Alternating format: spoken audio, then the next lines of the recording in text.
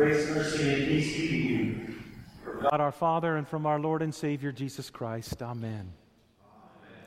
Dear brothers and sisters in Christ, the text for this morning's sermon comes from the gospel reading. You may be seated.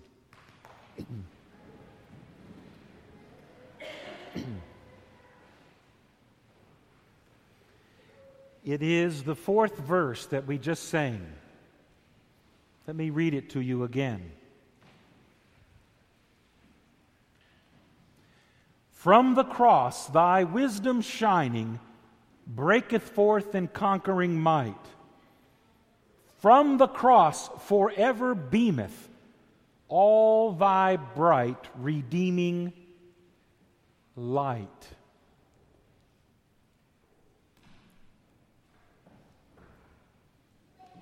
In this morning's text, Jesus begins by calling us who we are. You are salt and you are light. But it's vitally important for us to know, in calling us such, where our saltness comes and from where our light does originate. It comes from the cross. He who sweat blood is the salt that has been given to you in your baptism. He who is the light of the world is the light which enlightened your darkness and caused light to shine within you, that you may know God is loving and gracious, not vengeful. It is the cross from which both come. It is outside of yourself that these come, not from within. Last week was the Beatitudes of the Sermon on the Mount.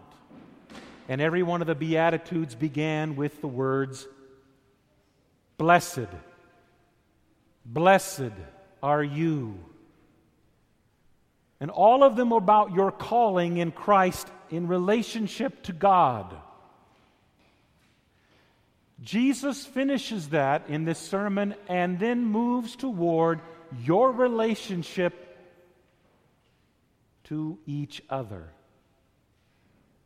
Your relationship to me, my relationship to you, husbands' relationships to their wives and wives to their husbands, workers to employers and employers to workers, co-worker to co-worker, parish family member with your fellow parish family member.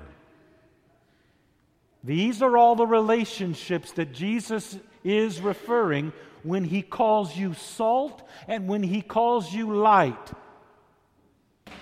Because He is again reaffirming your identity. It is one that's given to you, not one you have conjured yourself. It is one that is placed in you by the Spirit, not one that you have prayed for to receive. It is God's gift to you, not one that you have earned.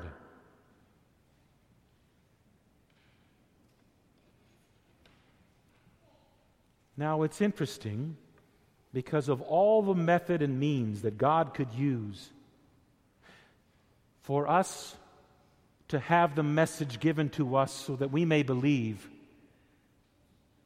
Of all the possible places and ways, He's chosen you. You. He's chosen how you speak, how you think, your unique ways to use you, just as He used the uniqueness of Peter and of John and of Paul to reach people. He uses you.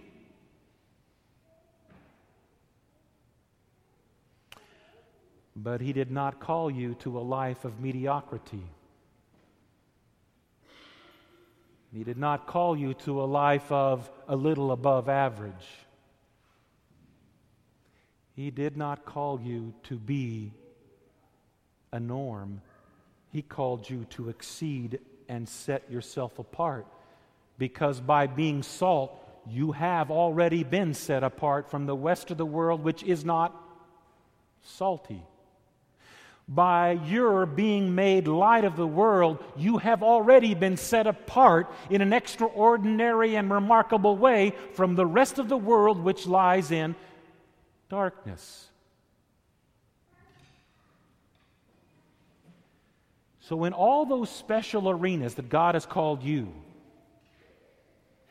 the arena of family, the arena of marriage, the arena of parenting or of being a child, the arena of your employee, the arena of your co-worker, the arena of your church family, you have been called to not just be a normal, average husband, wife, mother, father, sister, brother, parent, child, employee, employer, co-worker, parish family member.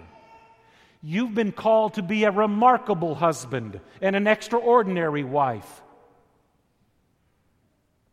You've been called to be a unique father or an above reproach mother, a most excellent son, and a most amazing daughter, but not as the world would define amazing, extraordinary, remarkable, but as Christ defines amazing, extraordinary, and remarkable.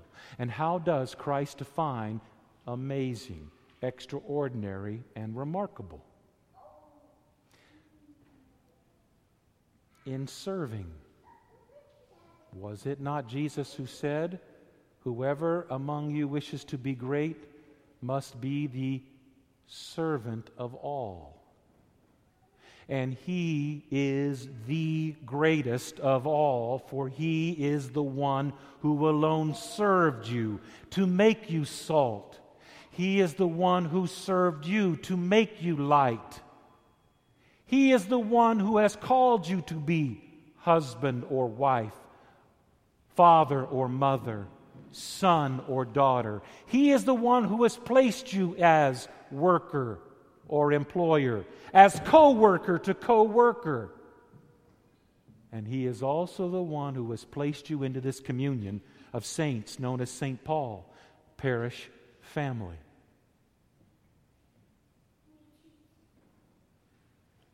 We have not been called just to be these places and these positions. We have been called to be salt and light in those places and those positions, which is not what the world is like, and not how the world defines greatness. Now, Jesus was very clear, for He made it clear that all of the Scriptures are about Him. Everything in the Bible is about Jesus. Everything in the Old Testament is not law. It is all the prophecies that were fulfilled in Christ. So the entire Scripture is all fulfilled in Christ. And not only is it fulfilled in Christ, Christ says He's not going to bend any of it. He's not going to compromise a bit of it. He's not going to bend it. He's not going to throw it to the side. And you and I, we are not going to get special dispensations. We're not going to get a pass to be like the rest of the world when He calls us salt and He calls us light. We are different than the rest of the world. We are remarkable, extraordinary, unique, most excellent, and any other adjective of what Jesus defines as great. Service. We don't get the opportunity to act as we wish, and yet our flesh cries out, "I want to be who I am." We want to choose who we give love to, because we deem others, certain others, to be worthy of our love, and yet we deem others not to be worthy of our love. And that is how the world defines greatness, but not God. The world defines that as greatness, and that is an abomination to God. What God defines greatness is loving and forgiving everyone. Not just showing mercy to those that we deem worthy of mercy, but to give mercy to the scum that do not deserve it, who have carved a beautiful scar in our heart. That's the one unto whom mercy is to be given in grander scale. Now you see what he means when he says, whoever relaxes one of the least of these commandments and teaches others to do the same by word or by deed will be called least in the kingdom of heaven.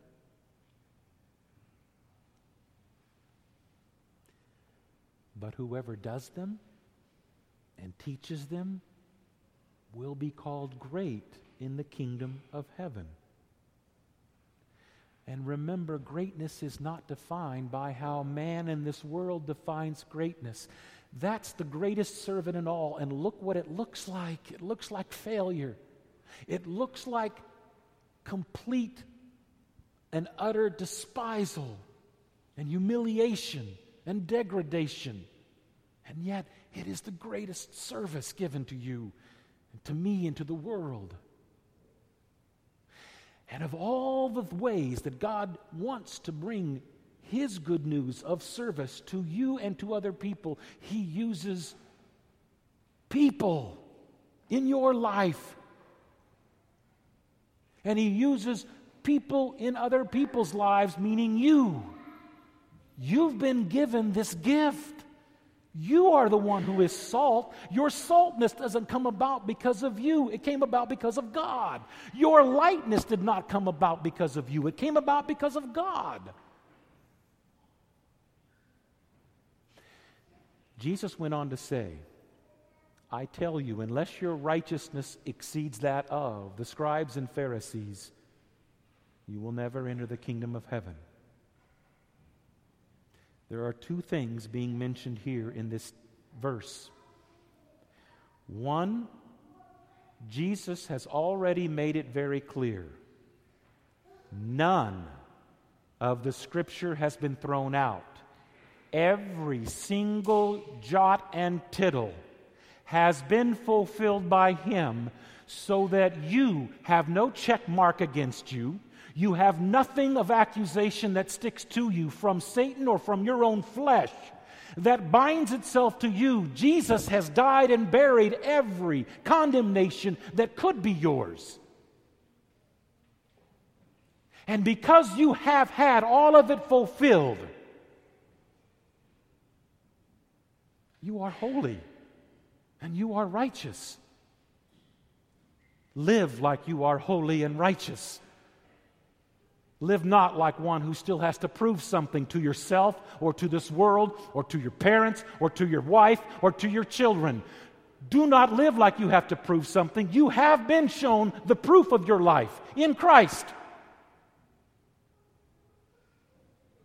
Live like one who's been forgiven, which has been set free and not condemned. There is now no not condemnation for those who are in Christ Jesus. Paul says it in Romans clearly, because He has fulfilled all things. He said that in this text to you this morning. But having said that, he says, live it out. Are you a good tree? Yes. You were made good because you are salt, you are light, you are a good tree. What does a good tree produce except nothing but good fruit? The scribes and Pharisees that Jesus uses as a comparison are a bad tree. They will always produce bad fruit. Yet how did the world look at the scribes and Pharisees' bad fruit? Wow. They looked at it as being an amazing, holy and righteous men. But they lacked mercy and forgiveness because they did not receive mercy and forgiveness. And you can't give what you don't have to give in the first place. Jesus is not calling you as one who doesn't have it. He fulfilled it for you. He is calling you as one who has it to give, full of it. He's called you back here with your fellow members to get it again, and to receive it again, and to bear fruit again.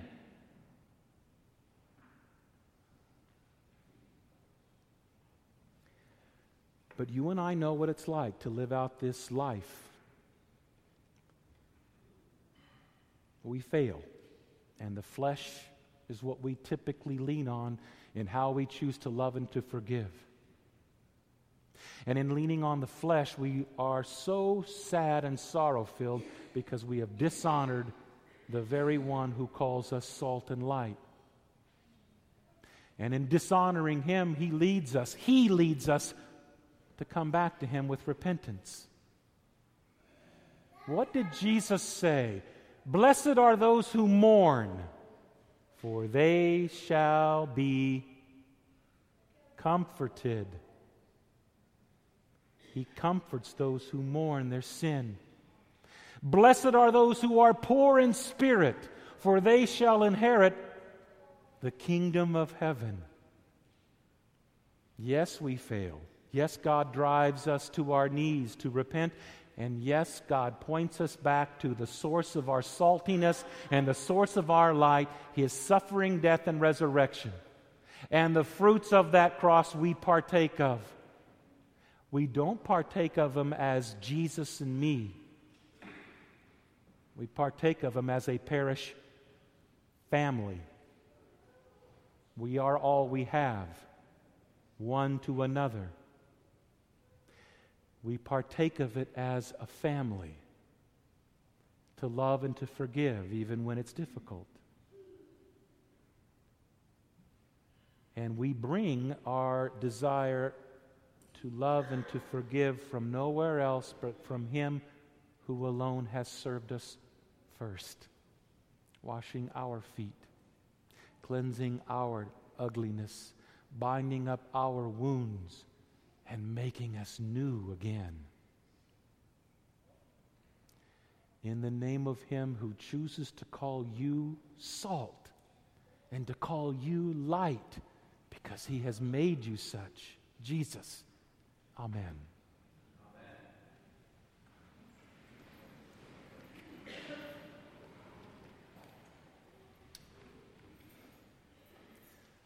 The peace of God, which passes all understanding, keep your hearts and minds on Christ Jesus to life eternal. Amen.